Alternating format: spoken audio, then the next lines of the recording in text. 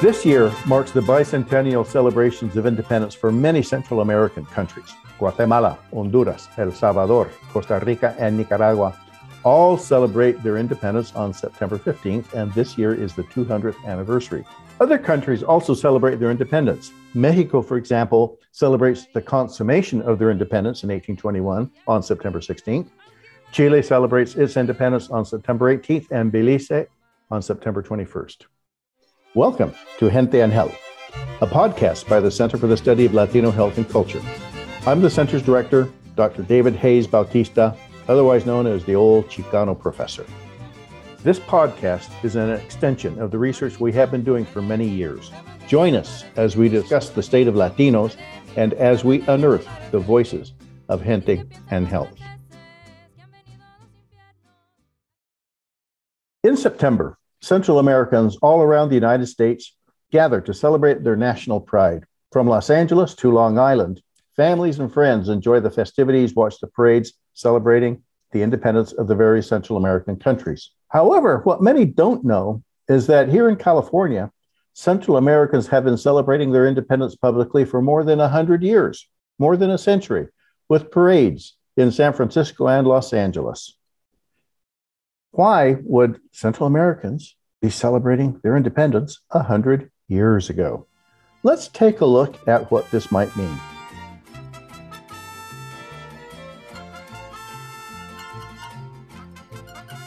At our center at UCLA, the Center for the Study of Latino Health and Culture, as we've been trying to understand Latino health, one of our data sources have been the Spanish language newspapers published here in California ever since 1851.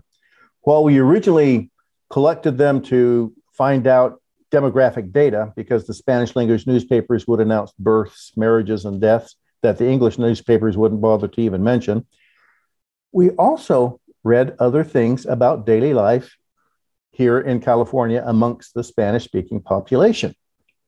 Now, these Spanish language newspapers brought in news, not just from California, but also from other parts of the U.S., particularly parts that had other Spanish language newspapers, such as Texas or Colorado, also from all around Latin America, from the Caribbean, South America, and Central America. So as we read these newspapers, we kind of get a sense of what was it like to be a Latino here in California 100 years ago, and even 150 years ago. We can read the news that mattered to their communities, news in Washington, news from Santiago de Chile, Santiago de Cuba, Santiago de España. Latinos in California have always maintained a connection to their patria's history, to what's happening in their home country. The older generation often commemorates events that occurred in the patria, and the younger generation, born here, increasingly bilingual, adapting their daily life to include these memories they inherit from their parents. This year marks the 200th anniversary of independence in Central America and in Mexico. Now, what's interesting is 100 years ago, exactly 100 years ago this year in 1921, Central Americans here in California were celebrating the first centennial of Central American independence. So it's interesting. We're celebrating the first centennial of the first centennial. And why was this important for Central Americans here in California? Well, Latin American independence was very much around values. And one of the values that was really important for almost every Latin American country, but particularly important for Central Americans, was the abolition of slavery. Under the Spanish, slavery had been part of society, and there had been a 200-year traffic bringing slaves across the Atlantic Ocean to work in particularly the Caribbean, Central America, and Mexico. So one of the first things that almost every Latin American country did upon achieving independence from Spain was to abolish slavery. So, for example, in 1917, just a bit before the centennial, there is an article in a Spanish language newspaper published in San Francisco, and it is titled La abolición de la esclavitud en Centroamérica. And it discusses how back in 1821, as the constitutions were being written, the Central Americans got together and made sure that they included in their constitutions the utter, total, and complete abolition of slavery, period. Now, here in California, 100 years ago, and even 150 years ago, because this began during the gold rush, you had Latinos from all over, from every region of Central America, that were to become the separate independent countries: Nicaragua, Guatemala, El Salvador, Honduras, Belize, and eventually even Panama. But here in California, quite often Latinos discovered that their events went better when they worked together. So another headline that we saw from a newspaper from exactly 100 years ago, the headline talks about Mexico, Centroamérica, y Chile celebrating their independence days. In fact, I'm going to read what they talk about. I'm going to read how this newspaper saluda a las repúblicas hermanas de Guatemala, San Salvador, Honduras, Nicaragua y Costa Rica, que junto con México celebran en este mes de grandes glorias el primer centenario de su vida independiente. And remember, su vida independiente included the abolition of slavery and racial equality in citizenship. So 100 years ago, Latinos from Central America, that would include people who had maybe recently immigrated from Central America, and the grandchildren and great-grandchildren of people that had immigrated during the gold rush or even before, wanted to really do things right and celebrate the centennial of Central American independence. So we have another article, for example, titled El Centenario de la Independencia Centroamericana. And it's interesting how the different groups would pull together.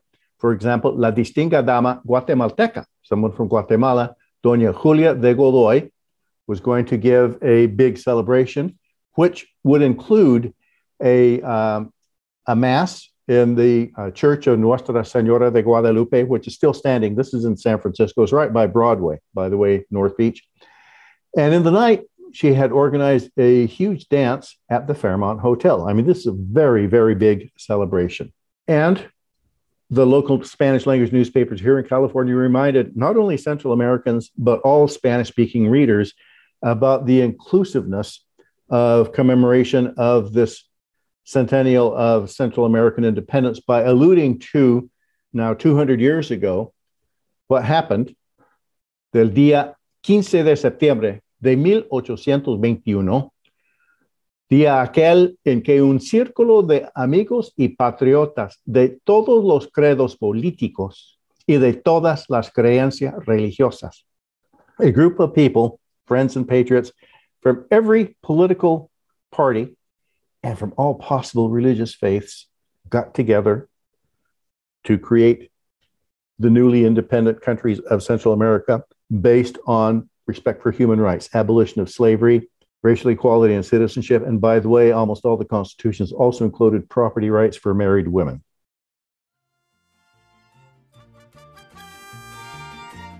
Central Americans were very happy to share this legacy with their children, their grandchildren, with other Latino communities from Mexico, Chile, and other parts of South America and the Caribbean. And they'd often invite people to one another's Independence Day celebrations, so that the Mexicanos would go to the Centroamericanos would go to the Chilenos would go to the Mexicanos. They would share sometimes speakers, poets, musicians, musical groups. They would sometimes celebrate together. Sometimes they'd celebrate separately, but always in the sense of, yes, we in Latin America created values that were very important for our countries: abolition of slavery, racial equality, and property rights for married women. So this year is the bicentennial celebration of Central American independence. And I remember when I first started hearing notices of celebrations of Central American independence, actually, I started to see them during the American Civil War in the Spanish language newspapers published here in California, particularly during the Civil War and the French were occupying Mexico, and Don Pedro II was the emperor of Brazil, and he was a cousin of Maximilian, by the way, who was going to be the emperor of Mexico. That the Independence Day celebrations for Latin American countries, particularly the September, took a special meaning. We're in the middle of the Civil War. The southern states, the slave states, are fighting to create a brand new country that would be based on slavery forever and white supremacy forever. Thus is really a very important public statement that the Latin American countries say, we have our independence and we abolished slavery and we guaranteed racial equality and citizenship. So it was a good time to remind people that there are some good Americano, good Centroamericano values that are important for this country, the United States of America. And when I first saw these, I was amazed about how involved people were from Central America in Latino daily society here in California during the American Civil War. They joined the efforts to drive the French out of Mexico. They joined the efforts to let the rest of the world know where Latinos stood on the issues of the Civil War. Latinos from Central America were involved in the organizing of events. They were involved in setting up schools. Some even were involved in going down to Central America to fight the filibusters during the gold rush, William Walker. Just every part of California history has had marked Central American participation. So one of the things I like to take away from this, as I was reading these articles, and it's like in real time what they were doing, is back then, 150 years ago, 100 years ago, these articles were emphasizing the need for us to work together, particularly here in the United States, particularly here in California, to organize together, to celebrate together. Now, just one final thought about this togetherness. Kind of people tell me, you're always pie in the sky, happiness, etc. Well, what's wrong with that? But we do need to remember that for nearly 300 years, Central America, Mexico, Cuba, Puerto Rico, Dominican Republic, and Latinos living in the United States from San Agustin, Florida to San Francisco in California, all belonged to one political economic unit, El Virreinato de la Nueva España, the Viceroyalty of New Spain. And we all moved around within that. The borders that we think of today, the national borders, didn't exist back then. So we traded together, we did all kinds of things together. And that builds on an even older set of networks. Before the Europeans came, the Mesoamerican networks, where jade that was mined just north of Santa Fe in New Mexico was traded all the way down to Nicaragua, where macaw feathers from Guatemala found their way up to the southwest to Casas Grandes. So we have always been working together one way and then another, whether we spoke indigenous languages, whether we speak Spanish, etc. The borders that we know today actually are fairly recent, only 200 years old. We have a much longer history of working together, both in Mesoamerica and in here. So, with that thought, let's go off to remind ourselves 200 years ago today, a new set of countries was brought forth, dedicated to the proposition that all people are created equal and that slavery was abolished. And that was not Abraham Lincoln, that's us. We're doing it 30 years before Abraham Lincoln did. So just one thing to remind us, now that we have our independence and we no longer have to bow to a king, we can actually elect our officials. This is an election season. We do have an election this September. So please vote. Su voto es su voz. Voting is just one of the many ways you can make your voice heard. And if you are for some reason not able to vote, find a friend who is eligible to vote and encourage them to vote. Encourage the family to vote and do it safely. Wear a mask.